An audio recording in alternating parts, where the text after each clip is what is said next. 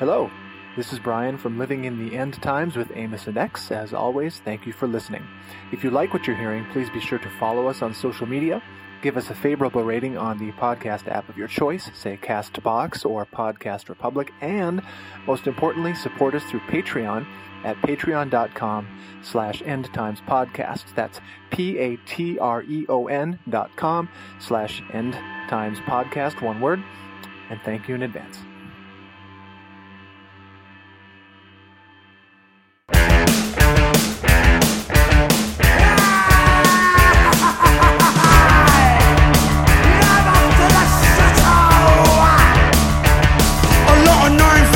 In the village, they haven't got much choice in the village. Model car, model wife, model village. Model farm, model right, model village. They ain't too friendly in the village. There's a tabloid frenzy in the village. It's not a racist part in the village. Gotta drive half cut in the village. Model low crime rate in the village. Model race, model hate, model village. Got my head kicked in the village. There's a lot of pink skin in the village. Hardest man in the world in the village. He said he got with every girl in the village. Take flight, take flight. Model village.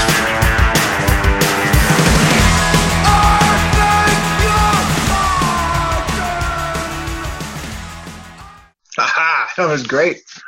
Yeah. Good. This is Idol's Model Village, released 2020, September. Yes, brand new. Okay. I just saw an article that Trump will negotiate third term because, quote, I'm entitled to it. Mm-hmm. Boomer. But Forbes is, Forbes is making me, it's giving me the business. I can't. Well, they've been, I guess, satisfyingly on point lately, and I don't want to say progressive Forbes, but their reporting's been interesting lately. Last 6 to 8 months. It's because apparently they're not like a real like magazine anymore. They just like let anybody write columns for them. So I think that's the reason. It's just a Wild West now. Yeah. Here we go. So Trump says he will negotiate third term because he's entitled to it. President Trump said Saturday that he plans to negotiate to run again in 2024 if he wins re-election in November. His latest in a series of comments that have alarmed critics who say he has little regard for constitutional boundaries. And it's not an article. It was just sort of a headline masked as an article. A teaser. Anyway, yeah. Nice. And so, like, that's the sort of stakes of where we're at. I mean, that, like, low stakes, like, there's, like, if, let's say okay. We're not going to talk that much about politics on this episode in this way, but meaning electoral politics. But I do just want to sort of gloss over a little bit of what I've been seeing, like in the last couple weeks, last week specifically. So we're recording on September 13th. Mm-hmm. On the cover of the Star Tribune, which is Minneapolis's big paper, they said that they had a headline that the headline, like the top line was that Russia's already interfering in the election, or trying to hack the election, which anyone who's paid close attention to this shit knows that the Russiagate was a hoax. It's a literal conspiracy theory, no evidence to back any of it up, manufactured by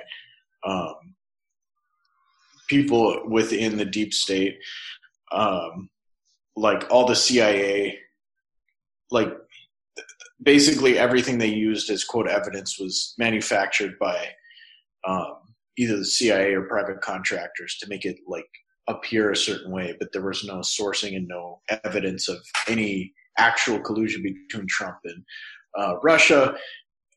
And, for more info, watch the last 4 years of Jimmy Dore and Aaron Mate, and, Glenn Greenwald, etc.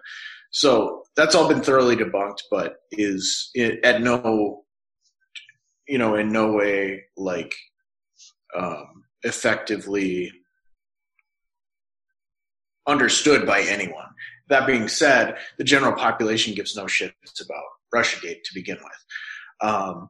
Why it's significant now, though, to me, is that if they're Russiagating before the election's even happening, which means they're basically, they have even less evidence than before, less than nothing. So that's one data point or whatever. The other one is, I was watching Alex Jones this week, and they're pointing to, like, he had Roger Stone on, which is not unusual. Anyway, but they were talking about, there's this Daily Beast article spelling out like kind of a theory for what happens if Trump won't leave office, and it's effectively like, I mean, they're being extremely bombastic, but their claim was that effectively it's an act of sedition because you had, like, I think General Flynn, or maybe it was Mattis, who sort of flipped and is not like Team Trump anymore or whatever. They're claiming that he's engaged in sedition, and so the risk here, of course, is that so you have those two facts, and then I watched. So you have, like, the liberal media is the Russiagate version. The sort of right hardcore Trumpers would be the Alex Jones version, and then there's sort of a third track, which is like the quasi-progressive online left. People like Graham Elwood. So he had Whitney Webb on, and her stuff's pretty good. She's trying to do, like, investigative journalism around stuff that people consider to be conspiratorial, like the Epstein shit, or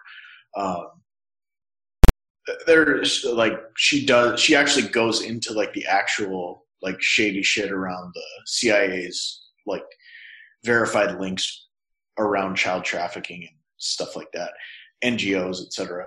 So she was covering on Graham Elwood's show, like, this story about how they've already run simulations about, like, what to do if Trump won't leave office. But this is sort of like the Democratic side of the establishment inside the deep state, like it's not the left, but like the non-Trump version of that, and that they have all these plans that they've run through, like, think tanks and stuff, to basically use the sort of the right-wing scare thing has been for a long time continuity of government, which is like a series of, like, if certain things, if shit goes down, you declare a state of emergency, you can institute continuity of government, which, like, unifies and sort of, like, turns into a pure dictatorship, the U.S., until at the federal level, until, whatever the state of emergency is over or whatever. I'm oversimplifying it, but that's kind of the idea.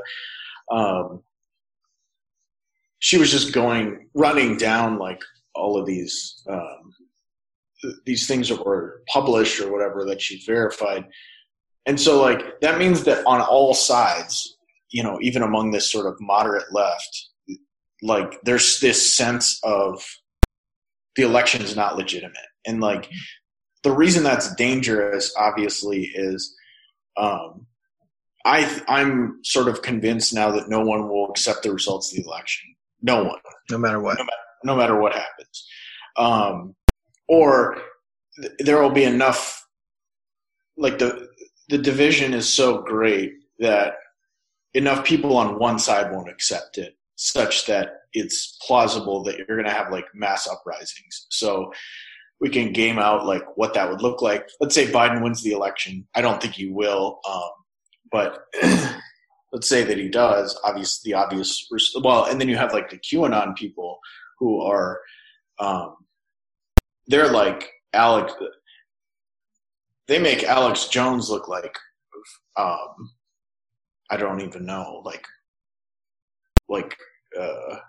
I can't even think of someone who's, like, an actual moderate anymore to give an example of, but like whatever, they make Alex Jones look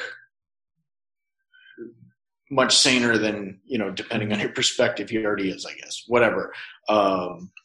Like they make him look nonpartisan. Let's put it that way. And I think Alex Jones is sane. He just happens to also be extremely racist and dangerous in certain ways. Like he's good at what he does, and that's not me standing his position. I'm just saying, like, he's more effective than people want to give him credit for. But the QAnon people are engaged in a pure, like a very, very crazy version of reality where effectively, like, Trump is the savior for all things. Like, it's been described by some as like the combination of a cult and a mental illness and like a political, like, counter-revolution or, you know, whatever. I guess I'm sort of editorializing, but basically it's very difficult to shake people out of this because they think they're fighting pedophiles and they think that, like, somehow Trump is the answer, and then, like, they're worried about authoritarian takeovers, but at the same time they're willing to back Trump as an authoritarian. If Trump loses, there's no telling what that. There are a lot of fucking people who are into it, like millions of people in America buy into Q at some level. There's a pretty good podcast, I think it's called like QAnon Anonymous or something, where there's these leftists who track it and they kind of debunk a lot of the crazier claims, and they show how, like, basically the use of like these message boards like 8chan or 8kun or whatever, people will take real news stories and literally doctor them and make them sound crazier and then distribute that as though it's real, and then people just run with it. So I was also watching, to the same point, like, why is this election going to do this? So, like, anyway, the QAnon people, if Trump loses, who knows what they'll do? Maybe they won't do anything. Maybe they're too disorganized, I hope. But I think Chomsky's right. There's a threat that they'll just show up around the White House armed, or the militias, and just, we don't know what'll happen. We don't know what the army would do in that situation. The chairman of the Joint Chiefs of Staff has already said that he said no matter what happens in the election, the military will not get involved, which is good. Like, I'm glad that they're saying that. But he's signaling to Trump that they're not going to help Trump. That's the main thing, I think. But, you know, who fucking knows? Like Chomsky said, we have this is unprecedented in American history, this level of, like, social disruption. So there's that, and then you have, you know, if Trump wins, the political establishment may or may not back that legitimacy, and there's different and all the sort of quasi left liberal anti-Trumpers will definitely be that would probably create real, like, sustained riots, I think, well beyond what we've seen already this summer, which will then, quote unquote, justify retaliation by the police. Since, as I said in previous episodes, the real danger, since 2016, my biggest fear, or the biggest danger I saw with Trump, was his direct attempt, and successfully we've seen move to politicize the police and the military, but more dangerously the police. And just today, I believe he basically said that when the I don't know what law enforcement agency it was. I don't know if it was DHS or Portland PD or whoever, but that guy who allegedly killed the right-wing protester in Portland, the cops just rolled up on him. As soon as they found him, they just started shooting. They just executed him in the street, assassinated him. And Trump backed that play. He said there needed to be retaliation, which is extremely dangerous. That's, like, well beyond the pale Like you start walking down that path and there's no end in sight. Like there's like, even from his own perspective, like that potentially destabilizes things so severely that, there may be no coming back from it if it exacerbates like long enough. And what I mean by that is it won't be like with the Nazis where you have this slow, whatever octopus like taking over the entire state and centralizing everything, and then and in the process disappearing all your political enemies in a systematic way. What Trump's doing is unleashing these overarmed, unaccountable paramilitary groups, i.e. the pigs, all over the place. And he doesn't have say over any of them. And those people may or may not break in whatever directions he's pushing them. Like this would be so almost like a right-wing cultural revolution where he's just sort of giving, like Mao did to the youth, saying basically overthrow all institutions. And then you had just like massive, interpersonal violence in the guise of struggle sessions and ideological purity and shit like that. With the police, it's much more dangerous because they already have sort of tactical control over cities, at least to a degree. And there's no telling once you unleash that as a political force what you get. Like we might go through a period like in Mexico where the federal police are working with the criminals, and you don't know who's paying who, and it just becomes like increasingly violent. Like it won't get to the level of Mexico, but I'm just saying like it might be that sort of social breakdown. And then on the other side, like I think it's very unlikely for any sort of like even quasi nominal left-wing uprising to have any serious leverage, or even the left really isn't organized like that, to be honest. It is in pockets and it gets sensationalized, but it's not really there. The only way it would ever get there is if the right-wing militias were so violent, were taking over state legislatures and sort of disrupting the rule of law, then you would have some sort of retaliation. But at that point, we're in completely dark waters. Like I don't know what that looks like. And so anyway, that's just sort of my view of like at the moment, like, again, it's because of what we talked about before. Like there's no response by the establishment to any of this except Trump kind of egging on the police and the vigilantes. Like he kind of did what I predicted he would do. Like he didn't address the Kenosha thing during the RNC, but then after he hinted that the kid did the right thing because they were probably going to kill him or something like that, which didn't really get any press. The fact that didn't even get covered is probably also pretty ominous, considering the press loves to just fucking play up everything dumb shit, all the dumb shit Trump says. I think there's sort of a retreat from trying to even pretend to cover what's happening at a certain level. And that's all happening in the backdrop of all of the other nightmare problems that we're facing. COVID, the West Coast is literally all on fire, which we'll get to in a minute. But like, I guess things are just getting increasingly more unstable, like almost day to day. And there's no one even offering a solution to any of this. Like no one, not even Bernie from the sidelines or anything like that. It's just simply, it's kind of a showdown right now. It's just a standoff to wait out until the election. And then I think that's when whatever's going to be triggered will be triggered. And I have no fucking clue what that is.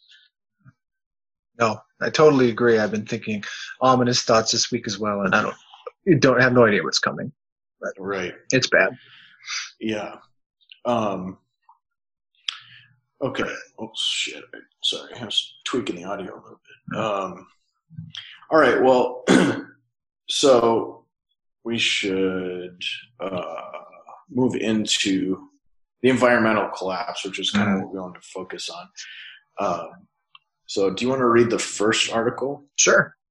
Okay. This is the biodiversity one? Yeah. All right.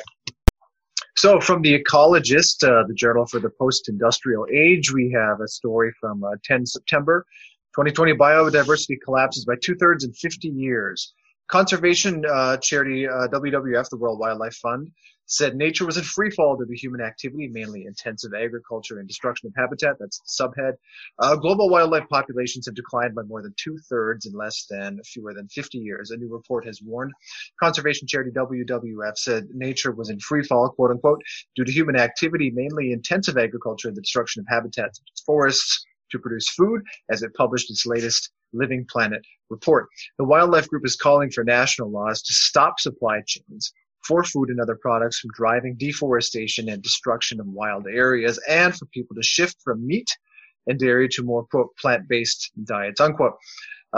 Elephant. There is also a need to tackle the vast amounts of food that is lost and wasted throughout the supply chains and by retailers and consumers, it said, from elephants in Central Africa and leatherback turtles in Costa Rica to Arctic skuas in Orkney, and gray partridges in the UK. The populations of wild animals, birds, and fish are tumbling, the report warned. The biggest driver of wildlife losses is changes to land, sea, and water use by human activities, such as unsustainable agriculture, logging, and development. Wildlife also faces overexploitation, such as overfishing, threats from invasive species and disease, pollution, and increasingly, of course, climate change.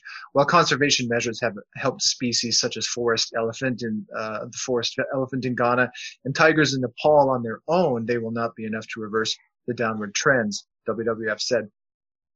But action to transform food production, including more sustainable agriculture, cutting waste, and moving to healthier diets to put less pressure on the planet while still providing enough for people to eat, can help nature recover. The Living Planet, indexed by the Zoological Society of London, ZSL, as part of the report, tracks the abundance of over 20,000 populations of 4,392 species of mammals, reptiles, birds, fish, and amphibians. Overall, it found that monitored wildlife populations have declined in size by an average of 68% between 1970 and 2016, the most recent year for which data is available. In Latin America and the Caribbean, populations have crashed by 94% on average as grasslands, wetlands, and forests are converted to agriculture. Species are overexploited. Climate change takes hold, and disease and invasive species take their toll. Populations of freshwater species have seen a steep decline of 84% in less than 50 years, the index shows.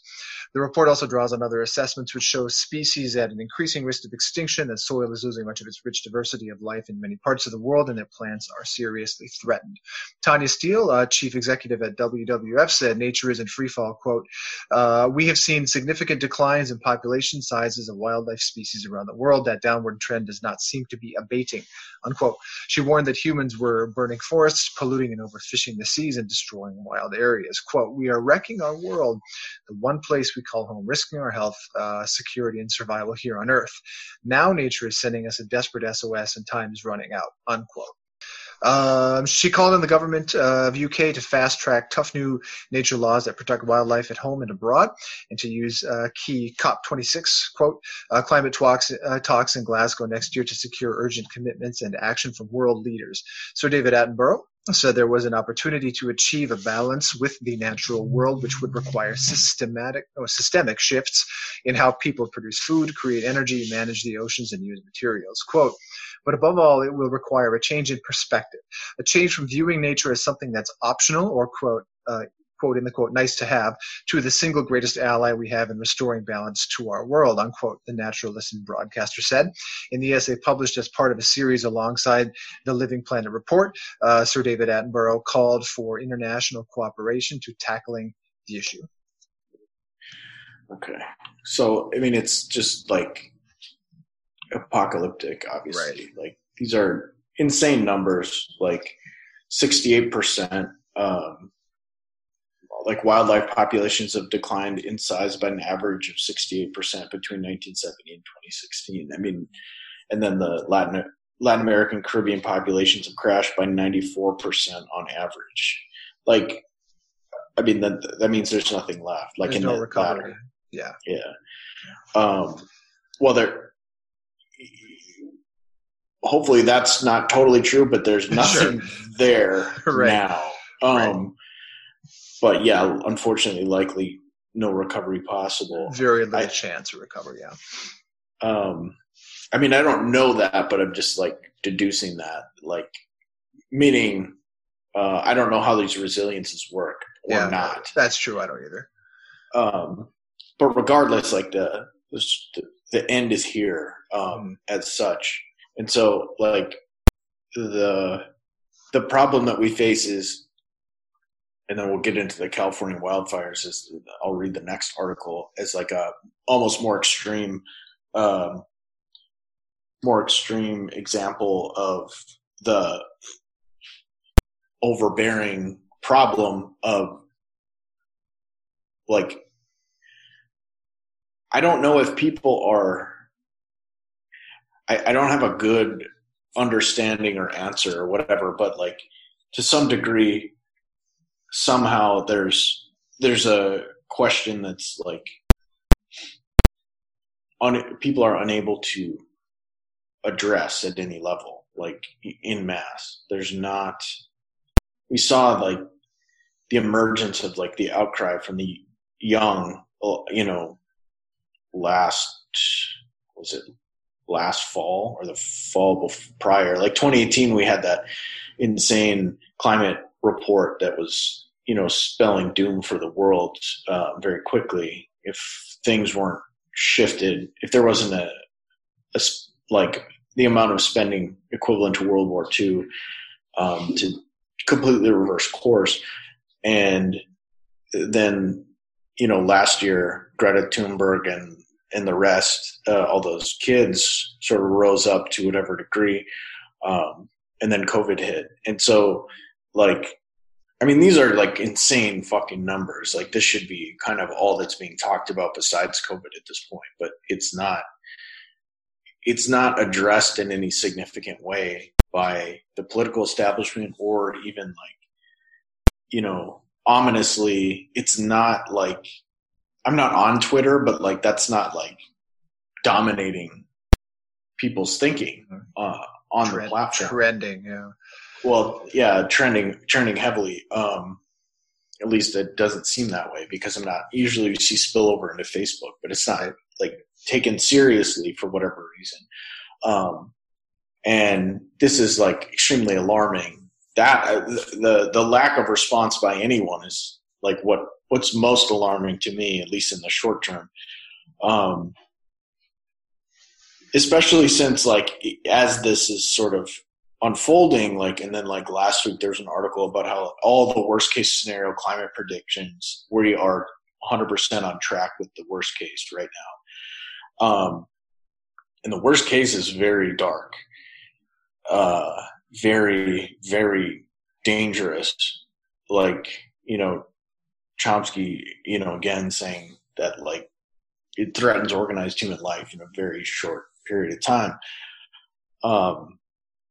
And so I guess we can just, unless you have a response or let you respond, and then I'll read the Mike Davis piece.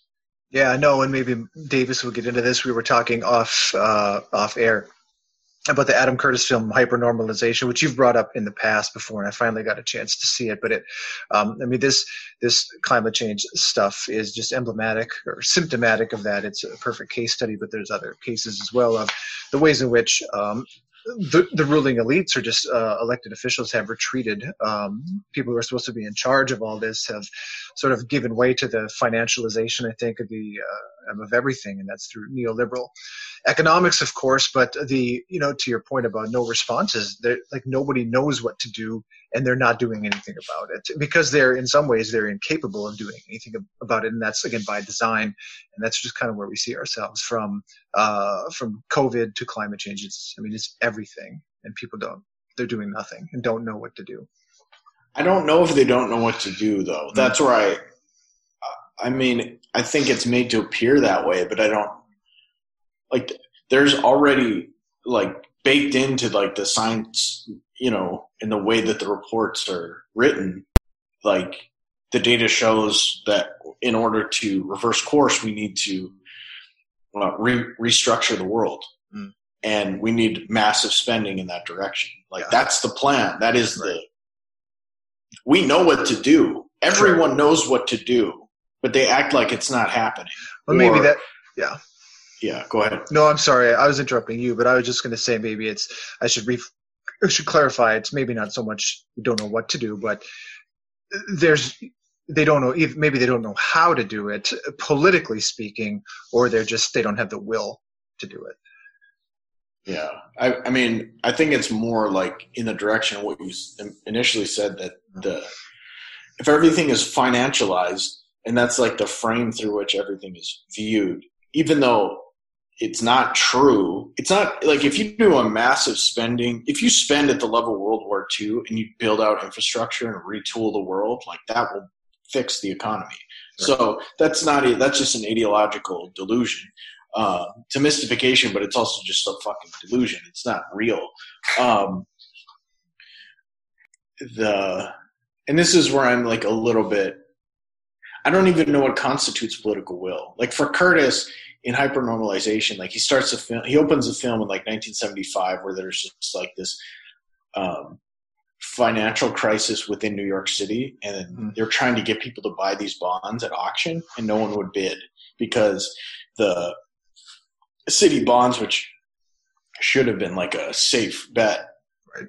No one had any faith anymore that the city could continue running as it was, and it was this moment where for him, his thesis is like it's emblematic of the moment where people shifted away from any idea of like politics as dealing with political questions and like the economy.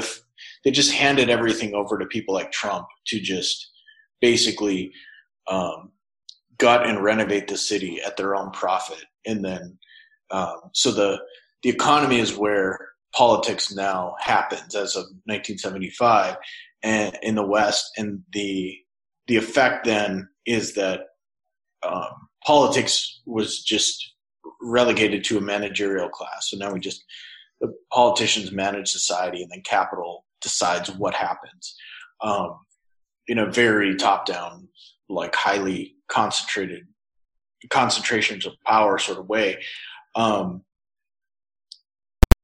The problem I think now has to do with like it's unclear, legitimately unclear what like the financial markets now are based on the premise of unlimited money printing, and so those quote unquote gains are predicated on a Ponzi scheme, and that's been true for a long time, but it's like exacerbated since the COVID-based financial crash and the biggest robbery in world history, i.e. the CARES Act and the fallout from it. And so, but it's still not really working. Like you can point to the markets and say they're doing okay, but like that's even probably going to become unstable. And so like what I'm saying is like even the sort of authoritarian premise of let the markets decide everything and the politicians will just be managers in the service of capital, the capitalists don't know what to do either. Like I think and climate change isn't the only issue here. COVID is the same thing. But like what's happening is the ship of neoliberalism has run aground. Like it's over. It's not even that the ship is sinking, like the glorious Fight Club quote of like, Martha Stewart is polishing the brass on the Titanic. Like the ship is going down. That's like, 100-fold now compared to 99 when that movie came out, or 1,000-fold or whatever you want. And the analogy doesn't even work. I mean, it's simply run aground. It doesn't function anymore. Like the way things are structured anyway, we don't have a market solution to climate change. Like the only thing that they could come up with would be something like, Naomi Klein's disaster capitalism, like the Milton Friedman like version of like shit gets bad and then the capitalists come in and sort of restructure everything.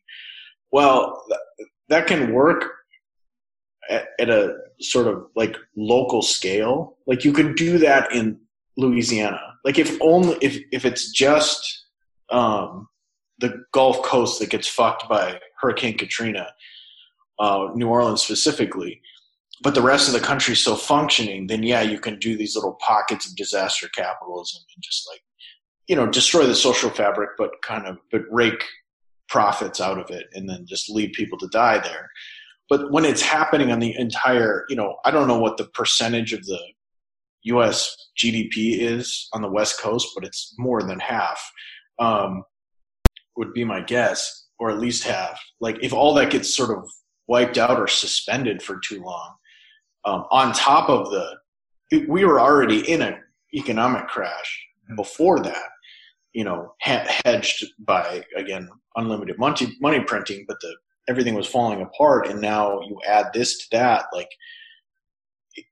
there's no market solution to this. The market is in its sort of banality of evil or whatever, can't compensate for these sorts of systemic shifts. It's just like, even by their own logic, it doesn't work. I mean, I rewatched a documentary based on Naomi Klein's shock doctrine the other night, and it was never working in the first place. When they forcibly installed it in Chile, within a year, inflation was like 327%. It was the worst in the world. So like, and this is Michael Hudson's point, like neoliberal economics, quote unquote free market economics, only work with authoritarian control. Like you have to enforce it violently and destroy any challenge to it in order for it to operate. But even then it doesn't work. So like imagine expanding that to the whole world in the middle of like these systemic shifts that can't be accounted for by the market because they're too massive. We don't know what that looks like. Well, I guess we do. We know that equals social breakdown because it's happening right before our eyes. But the other thing that happens is that I think like, and this is what people on the left have tried to kind of push against with, limited success, I would argue, and this is sort of what Mike Davis gets into, is that like you basically can't separate the climate from the economy or anything else. Like they're not separate entities. And so that, well, anyway, so on that note, so this is, unless you had a response, sorry. No, please. Okay. So this is Mike Davis from September 11th, 2020. California is apocalyptic, quote, second nature.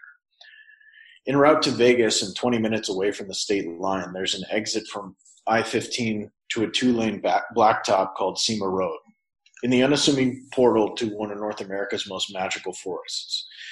Countless miles of old-growth Joshua trees mantling a field small Pleistocene volcanoes known as Sema Dome. The monarchs of the forest are 45 feet high and 1,000 years old. In mid-August, an estimated 1.3 million of these astonishing yuccas perished in the lightning-ignited dome fire.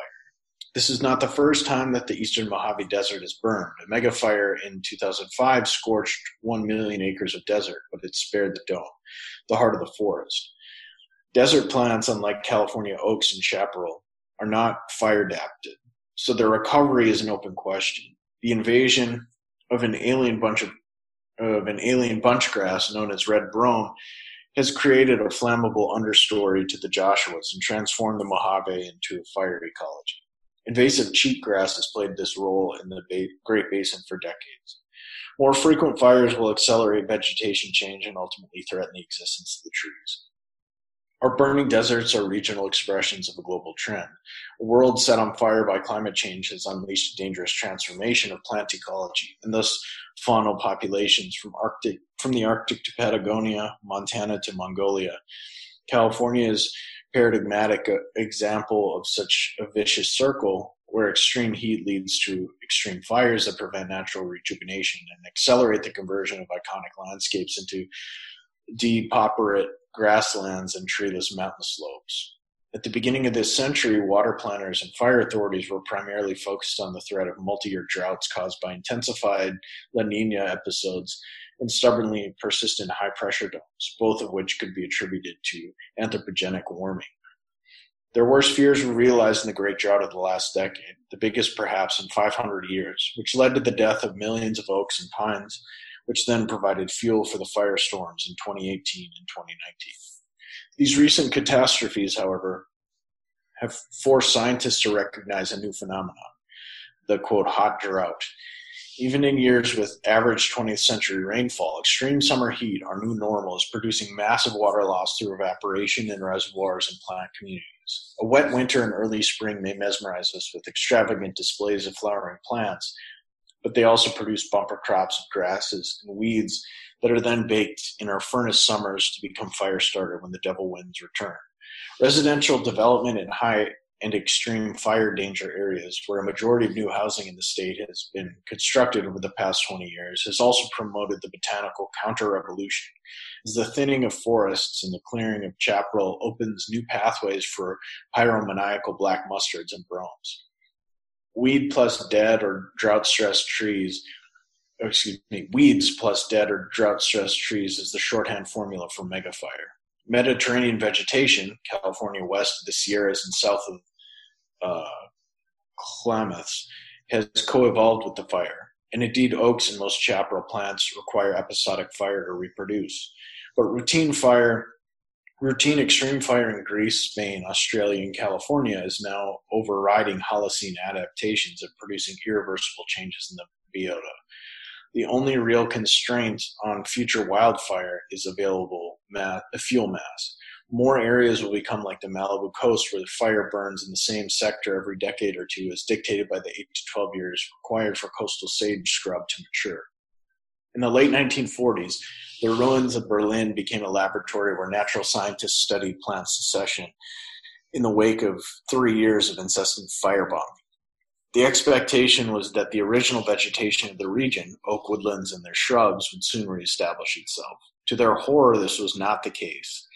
Instead, escaped exotics, most of them alien to Germany, established themselves as the new dominants. The botanists continued their studies until the last bomb sites were cleared in the 1980s. The persistence of this dead zone vegetation and the failure of the plants of the Pomeranian woodlands to reestablish themselves promoted a debate about nature too. The contention was that the extreme heat of incendiaries and the pulverization of brick structures had created a new soil type that invited colonization by plants such as the, quote, tree of heaven, Ailanthus, and that had evolved over the moraines of Pleistocene ice sheets. An all-out nuclear war, they warned, might reproduce these conditions on a vast scale. Fire in the Anthropocene has become the physical equivalent of endless nuclear war. In the aftermath of Victoria's Black Saturday fires in early 2009, Australian scientists calculated that their released energy equaled the explosion of 1,500 Hiroshima-sized bombs. The current firestorms in the Pacific states are many times larger, and we should compare their destructive power to the megatonnage of hundreds of hydrogen bombs. A new, profoundly sinister nature is rapidly emerging from our fire rubble at the expense of landscapes we once considered sacred. Our imaginations can barely encompass the speed or scale of the catastrophe. Gone, California, gone. This does a good job of obviously deftly summarizing and articulating, mapping the devastation and the problems associated and linking that to the basically, he's drawing the direct comparison to like all-out nuclear war, which is like the effect of what's happening on the biosphere. And so again, like at what level, so I think that this is an important task for the left, is to continue to do this, to articulate things along these lines, which isn't happening nearly enough. or at least is not understood at the level of gravity that's required to be able to take it seriously. But again, like we're run aground against the massive weight of and violence, I guess you could call it, of the mass media apparatus. Like there's no alternative, but there's no way into it. Like Amber from Chapo wrote this review of this book that was kind of celebrating hashtag activism, and she was kind of rebutting the fundamental claims around that basically, like, from a liberal perspective where everything is reduced to basically individual struggles and oppressions, hashtag activism has been effective from that perspective, insofar as like people feel better, they gain social capital, maybe they get jobs out of it if they're middle class enough. But from the perspective of power and class struggle, it's been a total failure. And this is, I keep mentioning this because it keeps being so true and relevant. Like, Anna from Red Scare's claim that like there's no socialism with social media. Like, I think there's something fundamentally, it's a fundamental deadlock to the form. And so like I watched this Netflix documentary called The Social Dilemma, which was about social media. They interviewed primarily Silicon Valley people. There are some problems with the documentary. There's still this, of course, underlying idea that, like, as bad as it is and as destructive as it is, like, they think, I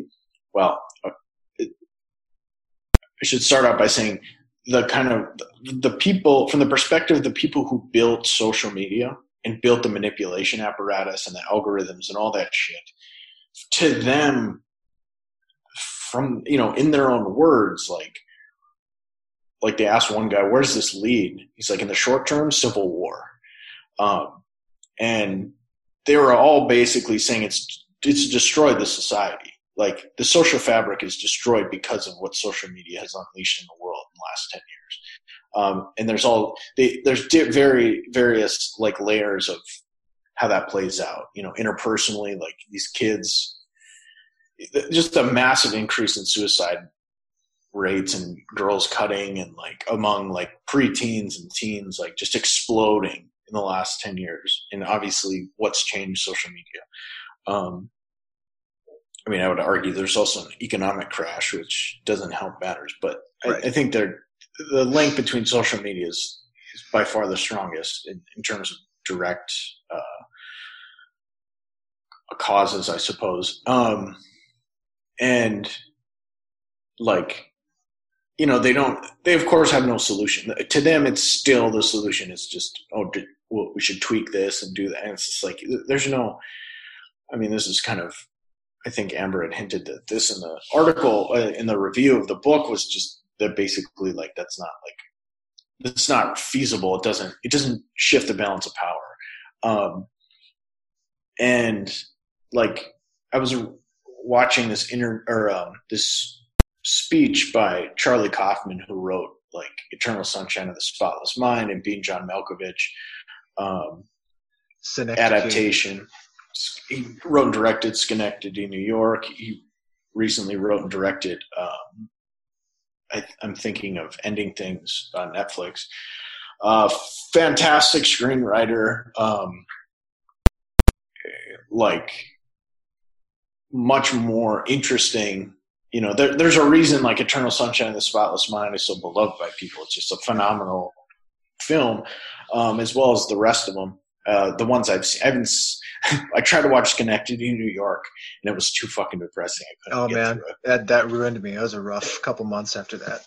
Yeah, so I might return to it given their, dire straits. But anyway, he was talking about like being a screenwriter and basically his own anxiety about having to make write this speech, and he'd been preparing for it for months and putting it off because he didn't know what to say. But he was making a lot of really interesting points about how like being a writer. He was quoting other writers about like the world we live in. Like he quoted Henry Miller from 1945 about how we're just inundated with all these facts and basically all this bullshit at all times, and expected to sort of like live within it, and that like it was ruining everything. It was like kind of destroying people.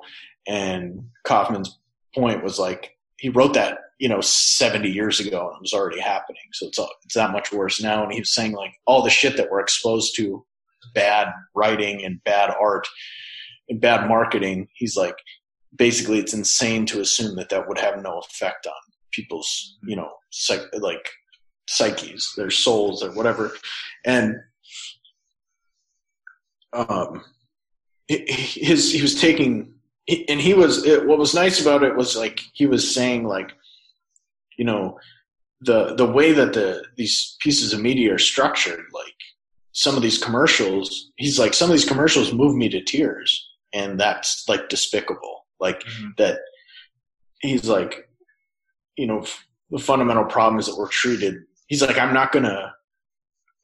we're treated like we don't have any dignity or that we don't deserve any, and I'm not going to play that game. And so like, I mean, there's a lot more to it. It was mostly focused on aesthetics at some level, but what was, enlightening or whatever was that he was as much as he was doing this, and he was not obeying a social media logic. Like there was no like transactional nature in what he was saying. He was admitting that like, he's like, basically I'd be lying if I didn't assume that I know this is going to go on YouTube. I know that people are going to see it and respond to it in a certain way, and that's going to affect what I'm saying. But he wasn't like, it clearly was not, this wasn't about one-upsmanship or about posting. This was just about like his view of like what the world does to us and what he thinks is worth pursuing artistically. And like why trying to like put yourself on the page in whatever fashion you're able, like that's what he's interested in hearing about. And it should be about we are able to connect with each other and feel less lonely. And then I was watching this like TED talk with Ethan Hawke, and he was just talking about creativity, and he was basically saying like, he was talking about there's one time he was kind of, Ethan Hawke was obsessed with Allen Ginsberg, when he was younger, and he was reading all this Ginsberg stuff, and then he found this spot on like the Tonight Show or something where Ginsberg had gone on Johnny Carson and like was like doing a Hare Krishna chant, and afterward all his like artistic intellectual friends were like, what the fuck are you doing? You sound like an idiot. Like, why did you do that? He's like, that's my job. He's like, I'm a poet. Like people who live like normal day-to-day lives and then like turn on the boob tube or whatever after work, like they're going to see that and they're not going to understand what the fuck is happening. It's going to keep them up at night, and it's going to like basically that he's provoking everyone, and they're going to have to start questioning everything. And that's what a poet is there to do, is to play the fool. It's to look stupid. And Ethan Hawke's point was like, that's what you should, you should try to connect with. He was like, art seems sort of like fanciful and abstract until like your dad dies. And then you start asking like, has anybody ever felt this bad before? And then it becomes sustenance. Like then it becomes, like the stuff of life or whatever.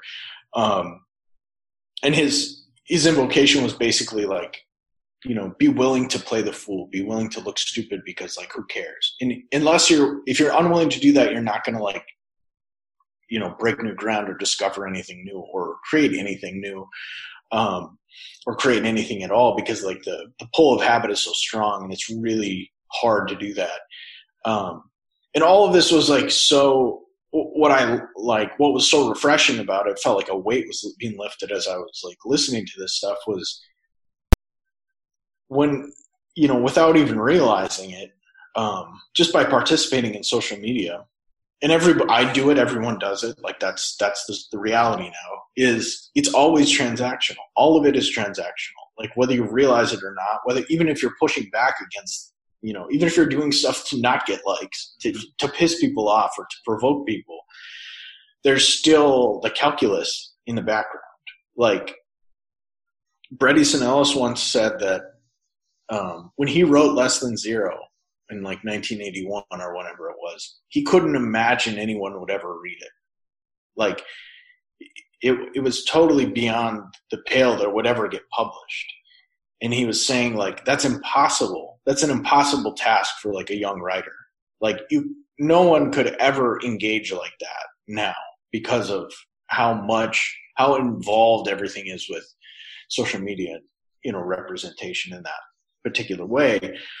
And so like I've been in the sort of back of my mind for a long time, and I've talked about it on the show, or tried to like had this pull to like just sort of detach from all that, like just to jettison all of that shit and sort of retreat into like, no one's ever going to read this.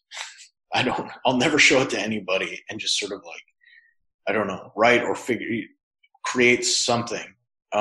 Because like without the draw of instrumentality as such, and that's a challenging notion to sustain even for an hour, let alone a week, let alone a month or whatever.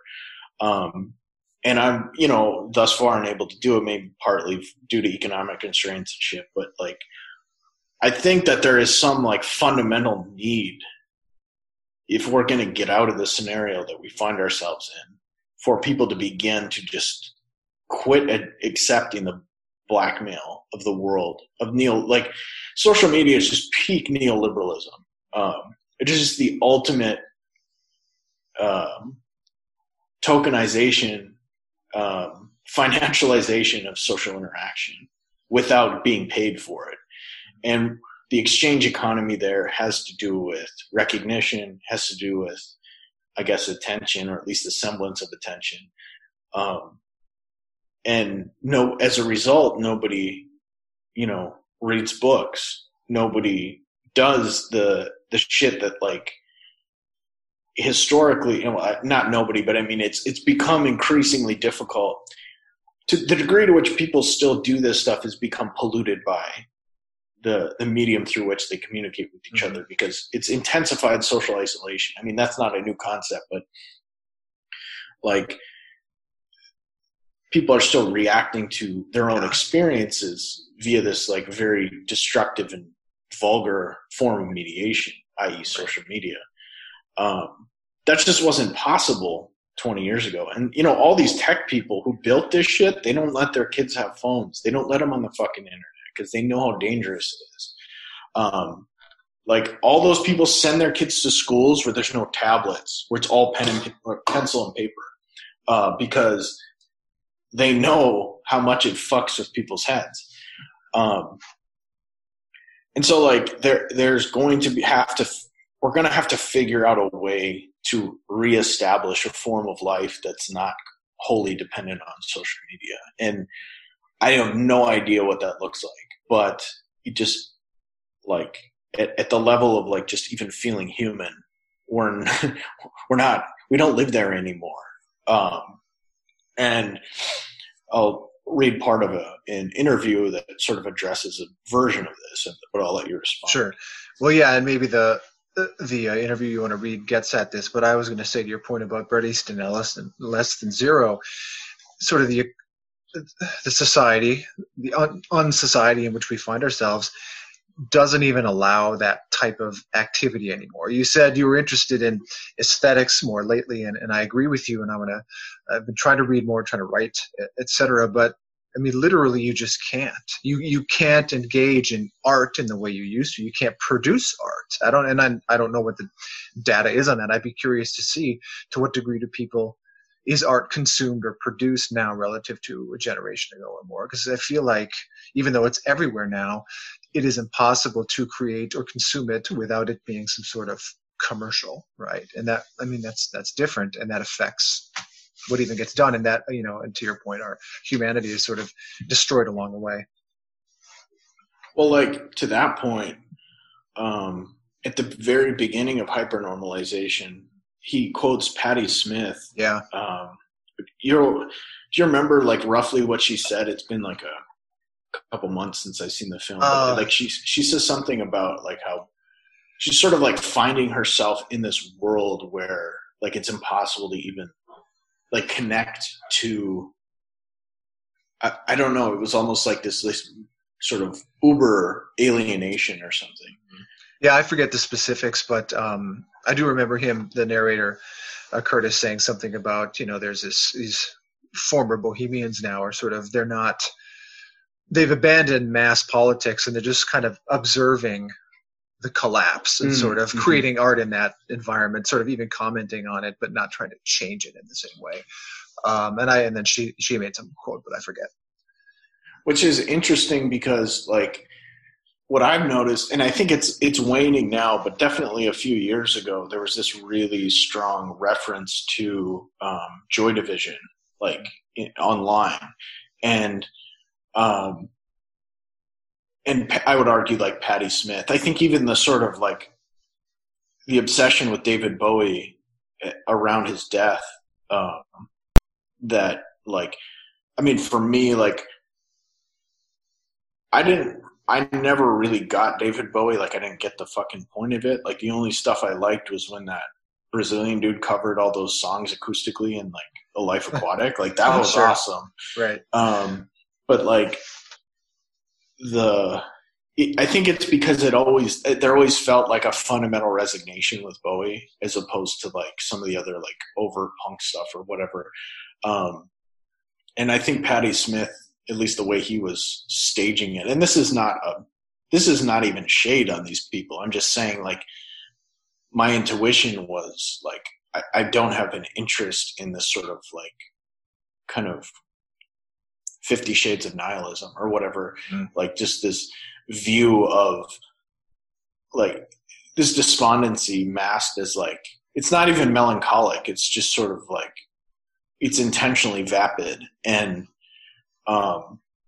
like, I don't think Joy Division necessarily follows that same track, but there's this kind of what's always shocking to me about Joy Division is like, or New Order, is like, it's not that good. Like, it really just it's okay. I find that the covers of the songs are fantastic, right? But like, there's just some like kind of like nothing's going on. And maybe that's, you know, obviously aesthetically, maybe that's like comforting to people. But like, it's sort of like with The Cure where like, again, I like the covers of Cure songs a lot. But you listen to the actual records and it's like, it's bare bones in a way that's not good, for the most part. And I understand the following, I understand the goth thing a little bit, but that seems to be, well, I'll say it this way. That seemed to be around like it was strong between like 2012 and maybe 2015. And then around 2015, 2016, like Vaporwave was this sort of like online aesthetic thing that started to emerge. What I've noticed in the last couple of years is that there aren't even these sort of meme-driven aesthetic moves online anymore. Like that seems to have basically collapsed. Yeah, memes are garbage now. Yeah, they're really not good. I mean, I haven't seen.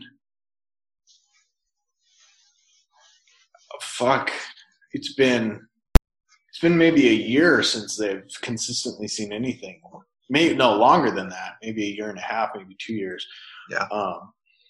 But like, not that was even a solution, but it was at least sort of like shelter in the storm. And so and this has been my sort of I mentioned on the show long ago that rewatching Decline of Western Civilization Part 3, the punks and the gutter punk types in the 90s. The first one's good and the third one's good. The second one's a good movie, but it's about like hair metal. It's much darker because it's so weirdly right wing. But the Aerosmith parts are just insane. There's just some really wild shit in there. I mean, they're all fantastic films, but like, as far as identifying with it, like what was shocking watching the Decline of Western Civ Part 3 a few years back was seeing how like political it was, but not in a cynical or even stupid way. It was like they were very serious about real issues, and they were very knowledgeable, even though like part of the aesthetic was just drinking all day for some of the people. I remember even being at fucking like Warped Tour in 2001 in Fargo, and there was like this huge table of like all these left-wing books that I'd never seen before, because this was 2001 and the internet wasn't what it is now, and just being like sort of awestruck by its existence. It was like seeing a whole new world. And of course I didn't have the money to buy a bunch of them, but I mean, you wouldn't really, I mean, maybe there may be a resurgence now because everything's so politicized, but I guess what I'm getting at is just like that sort of commitment. There was even even among the gutter punks who were just like sort of ostensibly drinking all day, like they had a very like committed ethos. Like they had ethics, they had principles. And these are things that are, again, just unimaginable to us now. Like you can't imagine, I might have mentioned on the last episode, but it's a good example. Like Curtis was, I was listening to an interview with him. Russell Brand was interviewing him, so it was, of course, fucking annoying. But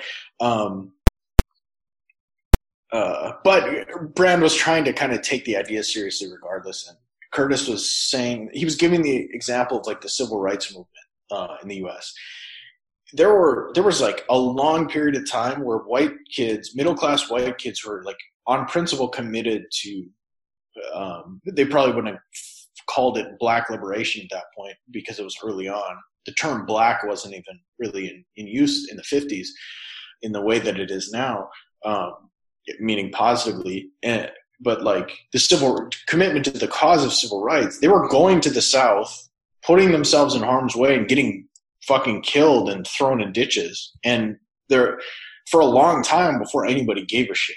And so like his point is like most of the heroes of the civil rights movement, white and black, are still unknown. We don't know their names.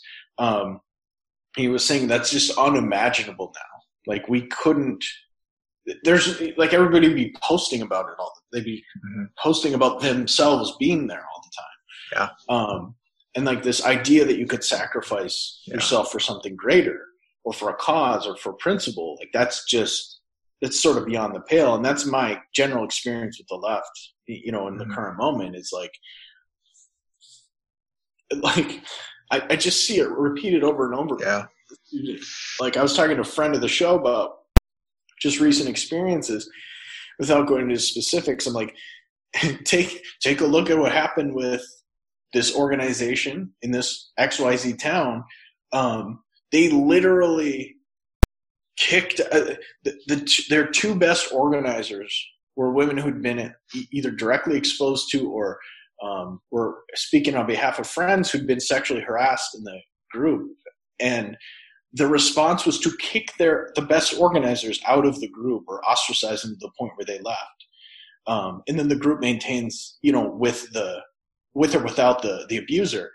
That is just the story of the left. Anybody serious, anybody principled, immediately is treated as a contagion that just needs to be either neutralized or expunged, because people are not generally in it for principle. They're in it for exposure. They're in it for, narcissistic supply, whatever you want. And like that's our fundamental problem. Like Curtis's solution to this is basically like, that, we have to accept individualism is sort of here to stay, and we just need to figure out a way to use individualism as such as a means to organize people, directly. I think that's a tall fucking order. I'm not even sure if that's possible, but regardless, I think the point is clear. As much as we can't, we're bereft of imagination in part because of the specific form of social mediation, i.e. social media. Bereft of imagination beyond the constraints of that form.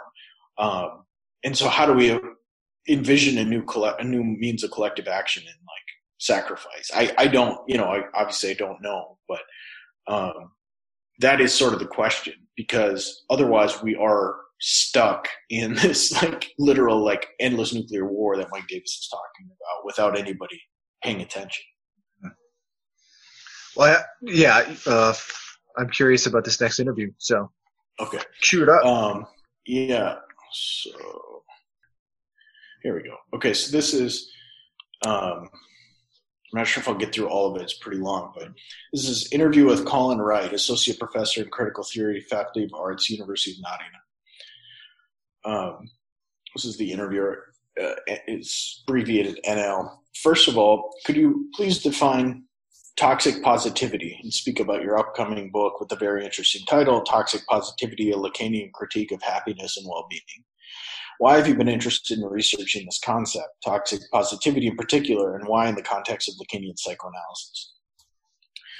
Colin Wright. Well, I should be honest from the outset that I stole toxic positivity. I took it from the queer theorist Jack Halberstrom, who uses the term in his book, The Queer Art of Failure. The main argument there is that, quote, success and all the positivity that is meant to come with it is in fact often violently normative and limiting. Dominant ideas of, quote, success inherently exclude the more marginal, quote, queer forms of subjectivity and practice. One of the toxic effects of this kind of positivity, then, is that it prohibits the bad feelings, anxiety, sadness, anger, etc., which, in a sunny and upbeat society, are bound to accompany the alternative lifestyles and forms of desire often deemed, quote, failures by wider society. Halberstrom is interested in recovering the transformative potential of these negative affects. Sarah Ahmed has made a related argument about the politics of the, quote, feminist killjoy, end quote, and I share that interest. My own project is to extend this idea of toxic positivity into the fields of happiness and well-being and the innumerable injunctions we are subjected to nowadays to, quote, always look on the bright side, end quote.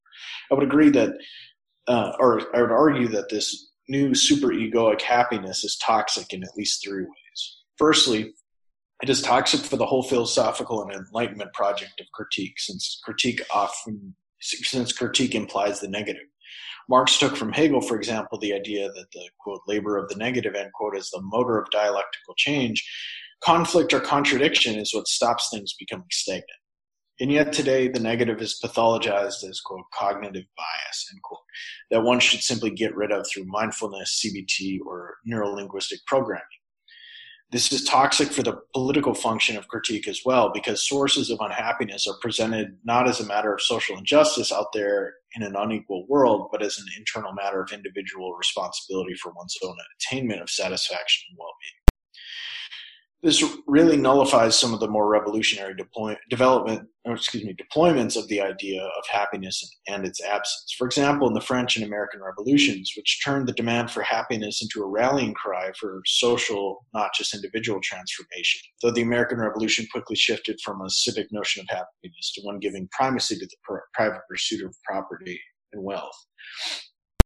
Secondly, I would argue that this positivity is toxic in the very real sense of being bad for our health. The relentless emphasis on measuring and enhancing our well-being is making many of us ill. As a psychoanalyst, I definitely encounter people who are made to feel worse by their inability to achieve or maintain this ideal of happiness and well-being. It's difficult to understand one's own suffering when the broader consumer culture promises endless modes of intense pleasure and fulfillment, or when social media presents carefully curated images of everyone else's apparently perfect lives.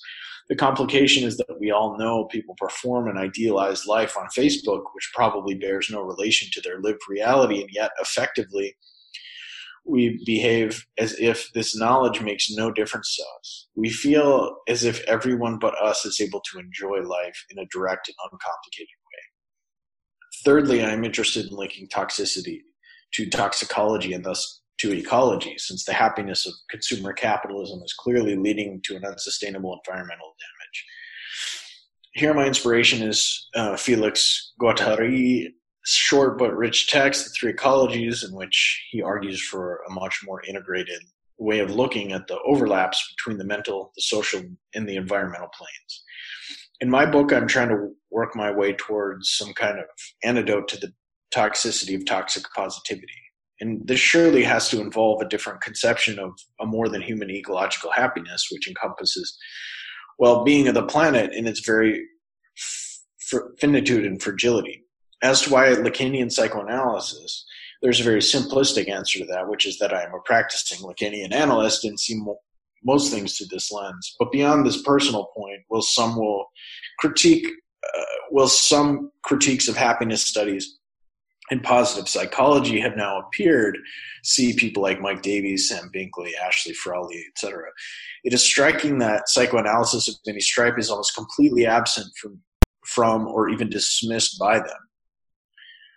I think this is because psychoanalysis is conflated much too quickly with psychotherapy or even psychology, whereas it is almost diametrically opposed to them. This is the real omission, because psychoanalysis already has quite a sophisticated theory of happiness and its opposite. For example, in Freud's Civilization and its Discontents. But also because the clinical practice of psychoanalysis necessarily works carefully with these same tensions between socially provided images of fulfillment through advertising in film and television, for example, and the very different, indeed singular fantasies and desires of particular subjects. Analysts can't ignore details of happiness, but we also can't sign up to them. Lacan, moreover, saw these problems with happiness becoming a master signifier very early in the late 50s and 60s. In his 7th seminar on the ethics of psychoanalysis, for example, he called happiness a, quote, bourgeois ideology, end quote, and advised that analysts should have nothing whatsoever to do with it. He was also very dubious about the emphasis in other forms of psychotherapy on the category of affect, as if, quote, feelings, end quote, especially supposedly pleasant ones, could provide a clinical compass for analytical work. I find this a very useful corrective today when effective investments in modes of intimacy have been turned into what Eva Illouz is called, quote, emotional capitalism, end quote. Lacanian psychoanalysis focuses more on sometimes uncomfortable, often inconvenient subjective truths than on apparently, quote, good or pleasant feelings. Despite appearances, the latter often alienate us yet further within the normative demands of the other. As analysts, then, we definitely do not turn suffering into a virtue, as in aspects of Christianity, or into a melancholic mode of aesthetic sensibility, as in aspects of romanticism. We are still in the business of alleviating suffering rather than celebrating it or pretending it is heroic. But equally, as analysts, we cannot orient an analysis around the premise of happiness or support our patients in their, quote, constitutional right, end quote, to pursue it. For structural reasons, analysis is ultimately subversive to these norms around happiness and well-being. This is the interviewer. On an everyday level, I think everyone encounters forms of toxic positivity. Everyone at least once has been at a party, felt sad or melancholic, and has been identified as a, quote, foreign organism, end quote, by this whole system of the fun-loving crowd, and then been flooded with passive-aggressive demands to, quote, cheer up, end quote, to, quote, enjoy, or to, quote, stop being grumpy, end quote, which is to say negative or unhappy. Or maybe they have come across a confusing job application stating something like, quote, we are looking for happy people, end quote, or they found they could not talk to friends or family members about deeply harrowing experiences or thoughts without hearing how, quote, the glass is always half full, end quote, when in reality for them, the, quote, glass felt completely empty. In short, I think most people can relate to the fact that negativity is not easily or, quote, healthily tolerated within a capitalistic culture. I was not surprised to learn then that the self-improvement industry is estimated to grow to $13.2 billion by 2022. In his recently published book, McMindfulness, Ronald Purser explains, quote, how mindfulness becomes the new capitalist spirituality, unquote, and the product of the, quote, narcissistic individualism of the wellness industry, end quote. He argues that, quote, mindfulness is so market-friendly because it appeals to this highly individualistic entrepreneurial ethos. It's about, quote, me and self-improvement. It's thriving in a culture of narcissism. The focus is firmly on delivering a more happy self. This is a real kind of social myopia. It squarely places the responsibility for being, quote, happy within the individual themselves, rather than take into account all the systemic, structural aspects of society that are causing the cultural malaise that has so many people flocking to the wellness industry for answers, end quote. I came across an article reviewing Purser's book with the title, quote, Why Corporations Want You to Shut Up and Meditate, end quote, which in my opinion perfectly captures the problem with the self-improvement industry. So could you please speak about this constant pressure and encouragement to focus solely on ourselves, on our own selves, to look for the answers, problems, causes, and solutions only within and never without, and also the constant pressure to enjoy. Colin Wright. I would completely agree with Purser that the kind of, quote, self-encouraged by the self-help industry is not just any old version of selfhood, but specifically the one imposed by neoliberalism. In contrast to more traditional or collectivist cultures, the neoliberal self is seen as a kind of isolated economic unit, something that must constantly be invested in with the hope of future returns that will add value. Everything is calculated to make a profit, and indeed we see frequent references to notions such as psychological or emotional, quote, capital. In his lectures on biopolitics, Foucault captured this nicely with the idea of the, quote, entrepreneur of the self, end quote, which involves subjecting all values, behaviors, and decisions to the economic rationality of cost-benefit analyses. Even in the realms of love and intimacy, witness the proliferation of not just, quote, prenups, but of, quote, pre-prenups. But unlike the homo economicus of classical liberalism, who is ascribed the power of rational decision, the neoliberal subject is essentially completely empty and malleable, making it absolutely identical with this endless task of its own adaptive self-fashioning. Hence, the constant pressure you mentioned to focus on ourselves, to literally work on ourselves, and to be the result of our self-work. On the one hand, this is presented as the essence of autonomy and freedom, quote, be all you can be, end quote, as the slogan goes, but on the other, it implies that you would be nothing without this relentless work. As well as emptying the self, the injunction to maximize happiness and well-being, to count and accumulate them, is simultaneously extremely individualizing and responsibilizing. It is all down to you. If you fail, it can only be your own fault. You must be lazy or lack, quote, grit. As you suggest, reifying this version of selfhood has the effect of completely erasing the structural aspects of broader social systems that play an enormous role in forming the self in the first place, even if individualism encourages us to deny our indebtedness to the social other that preceded us. From a psychoanalytic point of view, narcissism can be defined by the idea that the self does not need, let alone proceed from the other. Such is the illusion characteristic of the ego. But the flip side of this serious isolation for the individual, but the flip side of this is serious isolation for the individual and a dissolution of the social bond into something like Zygmunt Bauman's, quote, liquid modernity, end quote. There is a by no means accidental homology between the emergence of this extreme responsibilization of the narcissistic ego and the neoliberal project of dismantling the welfare state, a somewhat paternal other that was once willing to be in some way socially responsible.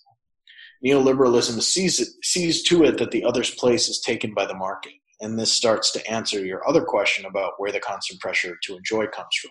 Lacan, as you probably know, has a particular word for enjoyment, which is often left untranslated because it doesn't have a precise English equivalent. That word is jouissance, and it is helpful because it combines enjoyment with a kind of uncomfortable intensity or too muchness. So that jouissance is somewhere between pleasure and pain, or the peculiar pain-pleasure that can lead us towards. If we keep that in mind, then the fact that the market enjoins us to enjoy constantly, relentlessly, and always more rather than less can be appreciated as both pleasurable and painful because pleasurable. Jacques-Alain Miller has been particularly clear about this. Where once in Freud's day, the superego was largely prohibitive and repression was the dominant psychic mechanism, today the superego takes the form of this injunction to enjoy without cease and without limit. It follows that subjects are exposed to the drive, including its deathly aspect, without much protection from desire or fantasy. These two things work in tandem then. Not only must you constantly work on yourself, but you must enjoy it. Equally, this enjoyment is what entangles us in repetitive practices we also suffer from. It's as if the 20th century complaint, I can't,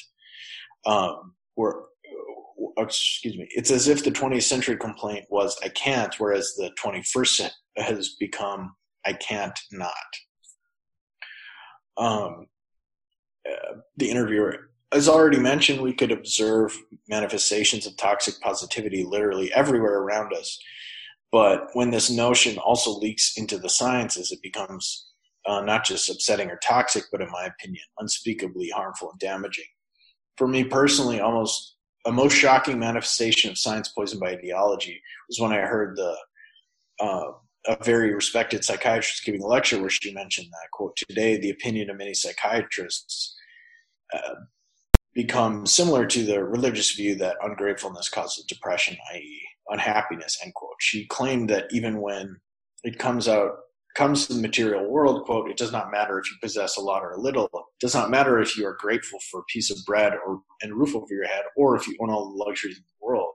The bottom line is, if you can be grateful for what you have, you will be happy, or at least you will not be unhappy and depressed, end quote. And the most striking part of this was that she presented the statement as pure fact, not as a theory.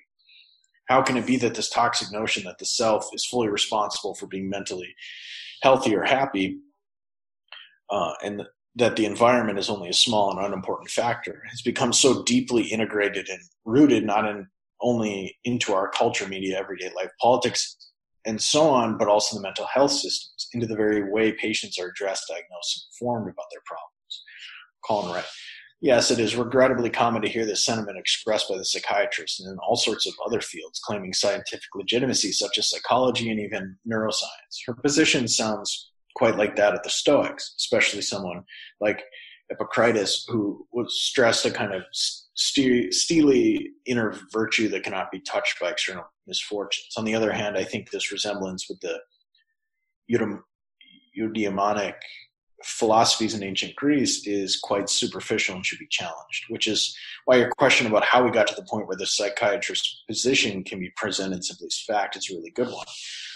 There's a very long history behind this, which I can't outline here, though the first chapter of my book tries to, but a couple more recent salient factors can be mentioned. Firstly, I think the discourse of health itself has been recalibrated over the past half century, or so in the direction of neoliberal productivity and performance, pushing it well beyond any notion of mere absence of ailments. This can be seen in the World Health Organization's definition of health in 1948 to include a state of well-being over and above merely being free from illness. For the WHO at that point, health was, quote, a state of complete physical, mental, and social well-being, not merely the absence of disease or infirmity, end quote. Moreover, by 1984, at a time when increasing ascendance for neoliberal ideas, the WHO then shifted their definition of health, making it nothing less than, quote, a resource for living, end quote. A resource determining, quote, the extent to which an individual group is able to realize aspirations and satisfy needs, end quote. You can see in the relation between these two definitions a trajectory that moves health more and more toward the psychological and physiological conditions for being, above all, a consumer. Coming to meet this from the other direction, as it were, is increasingly common to hear talk of the, quote, health of the economy as if it were a body. This is why I've chosen to focus on the concept of well-being. I think I'm going to stop here because this is getting fairly long. But anyway, so obviously there's a lot there, but I think the trajectory is clear, like that. Especially that last point about the WHO shifting the literal definition of health from something focused on actual well-being to physical and social well-being to the ability to consume. A resource. And so yeah, right, exactly. So it's literally transactional. It's literally like, it's sort of like, again, the vulgar Marxism, the capitalists, where it's like you only exist insofar as you can consume, insofar as you contribute to the social product. The point he made about the narcissism of neoliberalism being specifically self-focused at the expense of the other and treating the market, addressing the market as such as the other, I think is very key to understanding everything we've been talking about. I mean, that's sort of, again, apex neoliberalism is social media insofar as like my aim, my ostensible aim with posting is, either, hopefully, I guess, whatever, to inform people, to provoke people, to make them laugh, to make them smile, whatever. That is aimed at the market of social interaction, rather than at people. If I'm talking to you, and that's the mediation. Our current mediation is through fucking Zoom, but I'm saying like, as such, like there's no projective discourse toward the market because I'm addressing another person or even the audience, even addressing the audience. It's not the same thing. And so like the explosion of narcissistic tendencies, as well as probably actual, like what would be diagnosed as personality disorders in the neoliberal and social media age, is not accidental. It is the product of the form of social mediation. We become what we are, or we become what we make, or what we create, what we engage in, the work that we do. Posting is work. Being on social media is work. It's unpaid. We don't really get any benefit except a dopamine hit. Best we get a bunch of followers or something. But like, it's sort of a closed loop. Like they've got us surrounded. We are totally cornered as individuals. Like insofar as we understand ourselves as neoliberal individuals, we are fucked. There's no potential for a collective. As such, there's no potential for a cause. There's only potential for social reproduction, more social media. It's like how for Marx, capital, the sort of like the genius of capitalism is that capital is aimed at only reproducing capital. And then as a byproduct, an accidental byproduct, it happens to feed a bunch of people and create houses and change the world, and develop things, hopefully. But capital's aim is only, it's a form of drive. And for Lacan, drive just means the compulsion to repeat like endlessly. It's self-referential. Narcissism has the same, more or less same structure. To achieve narcissistic supply by any means necessary. And everything is sort of sacrificed to that drive. This is like fundamentally the problem. So like, I just want to be clear. The focus on aesthetics I'm talking about is not the romanticism that he's critiquing as such. But rather that it seems to be like, it's almost like things are more dire than he's even describing. Where like aesthetics as such, and this is just probably a factor of like how things have gotten intensively worse over the last year or two. But, aesthetics now may be a real way out, insofar as they suspend this narcissistic drive. Because, and again, maybe that's just a wager. I'm just being hopeful, I guess. Maybe it doesn't work that way. But it strikes me that, like, insofar as we participate in it, we are enslaved to it. And it's for the structural reasons he lays out. So, sort of bracketing aesthetics for the moment, just bringing that all together, your comments both and the interview itself, I'm just reminded of, you probably remember Barbara Ehrenreich, the nickel and dimed writer. And she had put out an essay in, say, The Atlantic or some magazine, 20 years ago now, 15 to 20, and it was called Welcome to Cancerland. And this is I used to teach this to students in a healthcare class at a university, and this is her argument is that, that exact point, she used that as a lead chapter in a book she later wrote called Bright-Sided, which is, this argument that this constant positivity is destructive, right? She's coming at it from a different, maybe it's sociological perspective or something, but the argument in the essay, the Cancerland one, is that she's diagnosed with breast cancer, and she sort of dives in, aside from the treatments, into that sort of subculture, the cancer subculture online, message boards, social media, and so on. And she's just astounded and horrified at how, when she tries to express real emotions about how angry she is about the diagnosis, how she's, of course, upset, justifiably scared and anxious, and again, angry at not just the diagnosis, but the likely cause, which is corporations, poison, the environment, right, that sort of created this in her. When she expresses negativity, she's shut down by that subculture itself, by these cancer sufferers who have internalized that neoliberal demand that you be positive and productive all the time, even as you suffer the effects, the physical health effects, as a resource, the physical health effects that have been sort of brought upon you by that neoliberal economy itself that poisoned you, right? And it's a really interesting essay, and it comes to the same conclusion that the interviewer just did, from, again, a different point of view, but she lays it out in a way that, again, just describes and brings the health aspect into it, that just paints a horrifying picture, again, years before this interview. And it's just, I tried to, again, introduce that to students at an early age, and even then they were young, but I think it was tough to sell them on that idea. But I wonder if it'd be different now. Again, things are so different now. Well, I think there's this has been baffling to me the last few years, especially increasingly so, to that point about college students and the injunction to enjoy it. And it's becoming increasingly unclear why anyone would go to college at this point.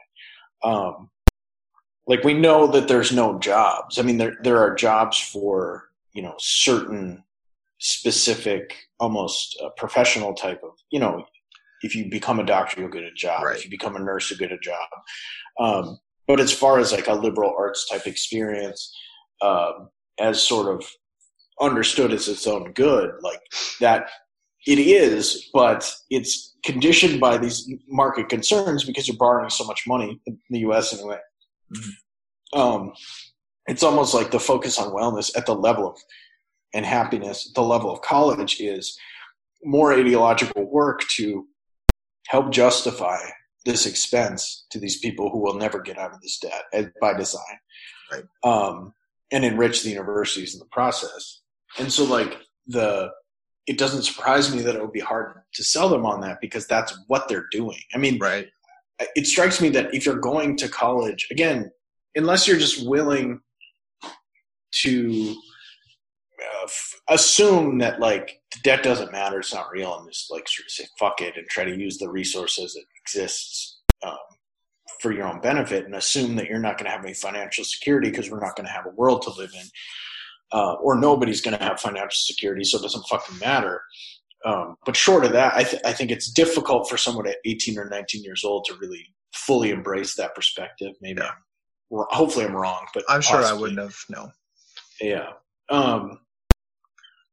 And so, of course, there's going to be some dimension of hopefulness as youth, as such, just being young, which is a good thing. But David Graeber, there's some quote. David Graeber, who unfortunately passed away recently, rest in power.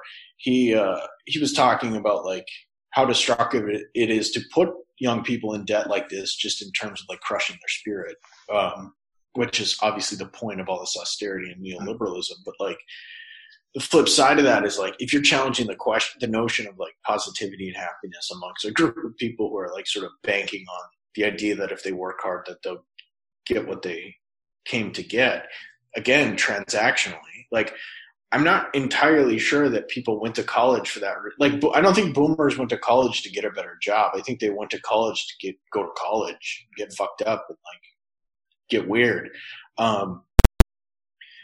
And again, that's like it's a distant shore. Like no one can imagine that today, right? Because they're forced to factor in the debt load, but and I don't know. Again, I don't know how they convince themselves to do it.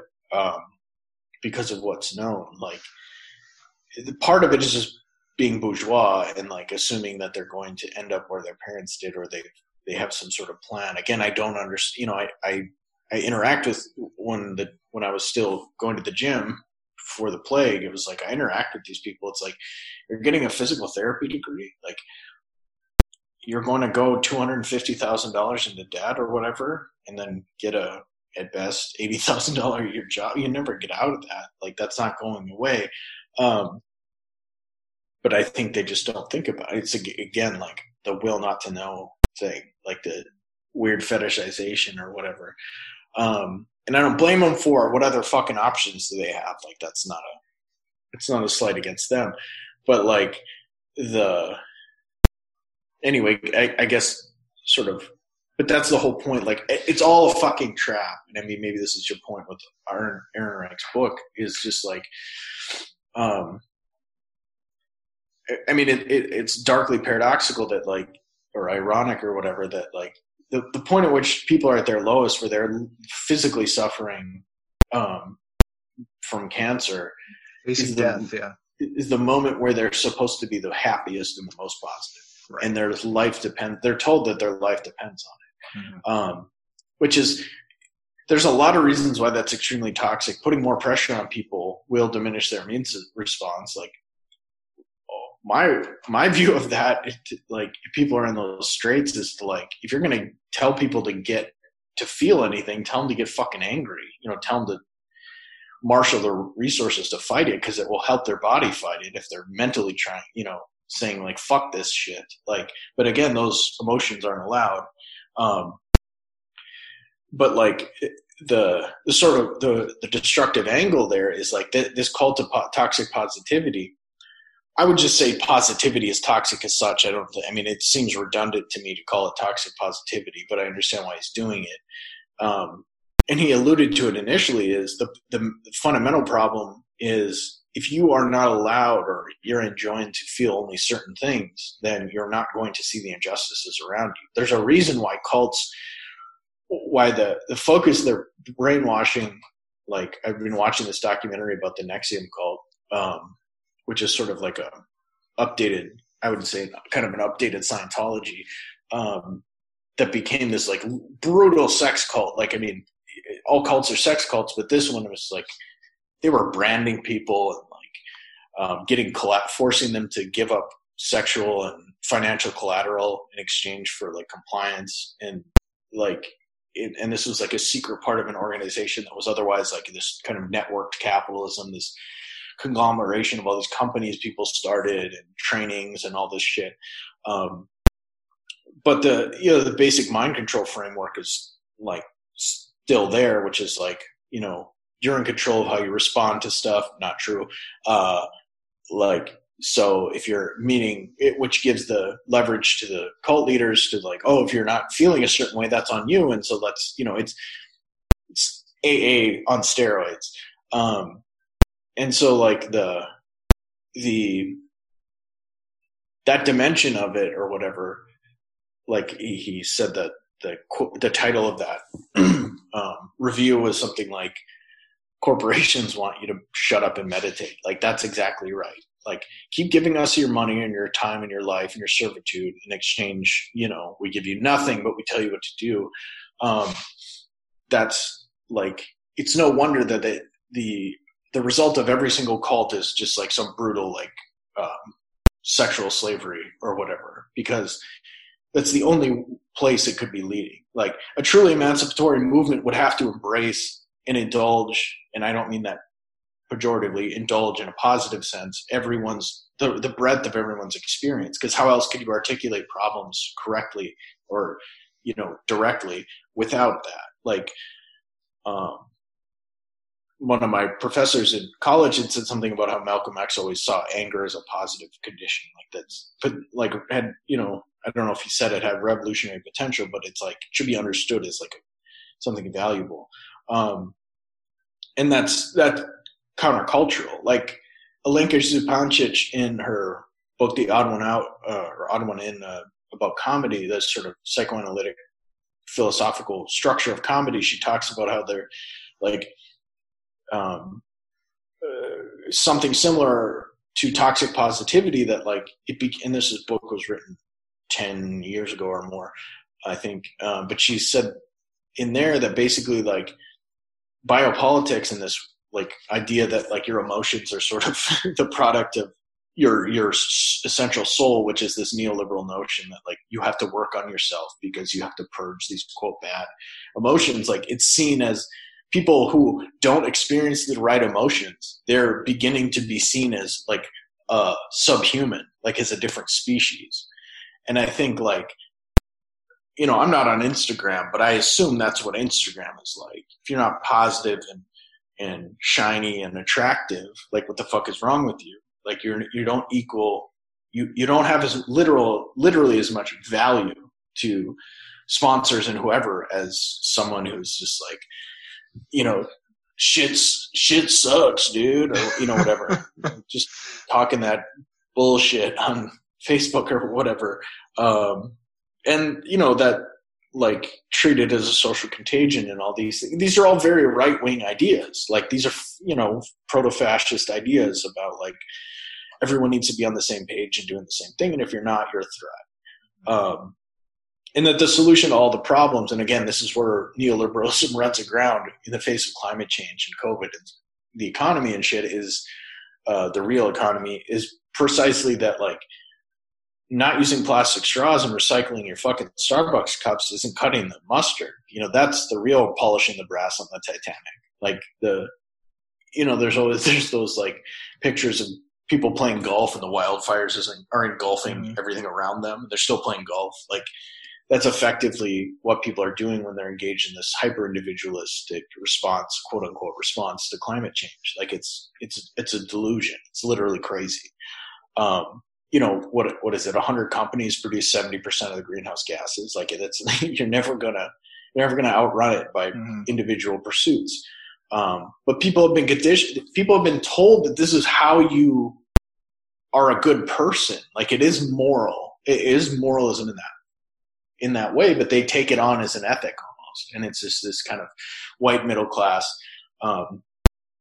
version of reality that's sort of like, it's like the return of the repressed of what the hippies were unable to totally overcome. And we're all paying the price. Everything's on fire now because collectivity is no longer available. All we have is individualism, individualistic nihilism and narcissism that like with no end. And so at the very least, I find this like again, I don't necessarily blame individuals for becoming susceptible to it or whatever, because it's hard to, it's like in They Live, Zizek's like, why is that fist fight so long when he's trying to get him to put on the glasses? Because it's hard, like telling the truth and seeing the truth it's painful. Like it's violent. And you don't want to do it. Yeah. And who wants to do it? Mm-hmm. But without that, we are doomed for real. Like there's truly no way out. And so like,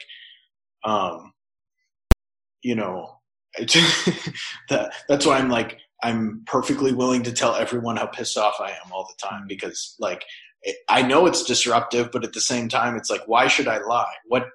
I hope that gives other people permission to, at least in their own minds, be like, yeah, this is kind of fucking bullshit, even if they're scared socially to say it. And that's not a solution. I'm just saying, like, unless we figure out a way to disrupt the machines that are operating within us, like, there truly is no way out. And that might be a good place to stop. I would only add, for what it's worth, that the university at which I work has this, it has a wellness center and a wellness coordinator, right? That's a paid position. And they have this program called Zen in 10. And this is where the university pays, like I said, yoga instructor to go to different buildings and departments several days a week to, again, this is all before COVID, but to conduct 10-minute meditation, yoga exercises at the school. And people in my own office and at the place I'm at, the building I'm in, they do it, right? They go and participate. And I've obviously, for the exact reasons you've been describing, I don't participate on principle, and I think it's insane. And, but for the same reason, I have to hesitate, but I can't be as openly, vocally critical of that program as I want to be for the reasons you mentioned, because I'll be seen as insane, right? And it'll affect my performance, or I might, risk, whatever, losing my job. Right now, I'm the only income in my family, et cetera. And again, this is all before COVID that I'm describing, but I've brought it to some people. I've mentioned that stuff, all those arguments that this is insane. Why are they giving us meditation as part of a quote benefits package when just give me more money, right? Or reduce my workload. Right. Like that's what you should be doing with those resources. And a couple people kind of get it when I whisper that, but I know some people I just can't say that to because they think I'm crazy for being so negative on this allegedly positive scheme. Right. It's an excellent point and example. And it just, as you're describing it, it's like they're trying to literally keep people from killing each other, or burning everything to the ground. Like that's what that sounds like to me. It's like, again, Ned Flanders in Power in that Treehouse of Horror episode where they're literally putting hooks in people's lips to make them smile, the corners of their mouths. Yeah. And they're all enslaved in the guise of like positivity or whatever. Yeah. And it reminds me of, and again, the future's on the periphery, the Ballard quote. 7 years ago or something, there was like a co-op house in town, and there was, of course, a bunch of horrible internal problems, blah, blah, blah. But they had meals and stuff, and it was fun sometimes. And one time I remember being over there, and there was some, there's always some fucking crunchy people there. But somebody was like extra, extra crunchy and was trying to be like, oh no, doing the whole like the quote unquote soothing, which is all just like gaslighting, you guys need to like he was trying to, I don't think he was doing meditation with people, but he was trying to like sell everybody on being calm. And I'm just sitting there kind of smiling, like, in my head, like, yeah, okay, dude. And then it was like as soon as he left, then people just like got super rowdy. Like they almost got violent because it had been repressed even for a couple hours or something. And it's like, that's what I think it really is there for, it is to preempt the logical result of trying to, like you said, financially or time-wise repress people. Like neoliberalism demands 24/7 workloads and attention and positivity. And so like it makes sense that they're going to send in an army of yoga instructors to try and make people feel better. I should point out that yoga was originally designed as a sex cult, by the way. Hippies don't want to talk, like people like yoga don't want to talk about that, but that's what it was. And so it fits, no wonder it fits so perfectly with neoliberalism, because they're trying to literally give people endorphin boosts it's like a drug to keep them from freaking the fuck out about their real social conditions. And so it's like Zizek had, I'll try and find the quote. It was in this obscure book of interviews, but he talked about how they did the same. The power structure did the same thing. I think it was somewhere in like Poland, or one of those like Eastern Bloc countries. And there was sort of a leftist, I don't know, it was communist, but like a leftist uprising had taken power, or was beginning to, or the power structure was scared. And so they didn't send in the cops to beat everybody up. All they did was send in soft drugs, start distributing Buddhist tracts, and like basically use New Age obscurantism to just pacify everyone. And it worked. And they ended up losing power because the power structure figured out how to just kind of soften everything. And Chomsky's talked about that all, since the beginning of industrialization. Like there was an active attempt to keep people pacified by making sure that workers had access to cheap beer and cigarettes and coffee, because it sort of mystifies the situation. Like it gives them kind of an out. And like, so yeah, that's why, I mean, it's always, I don't know if it's sad. It's more funny to me, like, cause I know some people are into yoga and I don't like, I respect them as people and shit. Like, but it's still this kind of like, it's like, almost like you see how, you're just playing the fucking game, right? Like, I know it makes you feel better, but like, maybe that's the problem. Maybe the horror of our world isn't a place where feeling better should be the goal. And to like cap it off, I'm going to read this. This is a pair of quotes that someone posted. The first one is from Marx, and the second one is from Sartre. So, in no way does the machine appear as the individual worker's means of labor.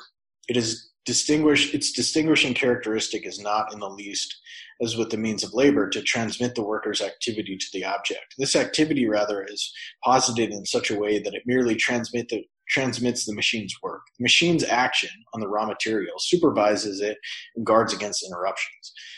Not as with the instrument which the worker animates and makes into his organ with his skill and strength, and whose handling therefore depends on its virtuosity. Rather, it is the machine which possesses skill and strength in place of the worker. It is itself the virtuoso, with a soul of its own and the mechanical laws acting through it, and it consumes coal, oil, etc. Not just the worker consumes food, or just as the worker consumes food to keep up its perpetual motion. And then this is the Sartre quote. Marx here refers to the contradiction which opposes the productive forces to the relations of production. But this is really the same contradiction as that mentioned above, which forces the working woman to live a prefabricated destiny as her reality. She would try in vain to take refuge in intimate, quote, privacy. Such a remedy would betray her directly, become simply a mode of subjective realization of objectivity.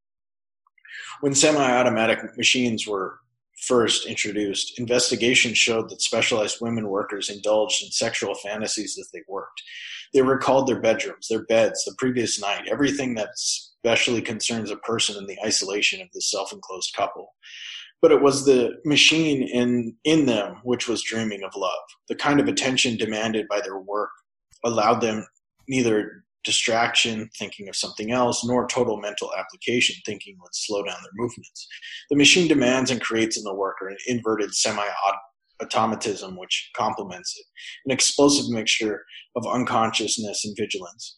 The mind is absorbed but not used. It is concentrated on lateral supervision, and the body functions mechanically while yet remaining under surveillance. I mean, is there a better definition of social media than that? Like, that's what it creates, what it makes out of us. And so this is the problem with the misunderstanding of the left about getting rid of alienation. Like, I won't go all the way into that, but rather the specific form of alienation that's being described here, the specific form of alienation as a result of social mediation via social media, it should fucking piss us off because it is turning us into zombies. That is the word, those are the words used by the tech people who built this shit. They want to turn us into zombies. They want to turn us into automata.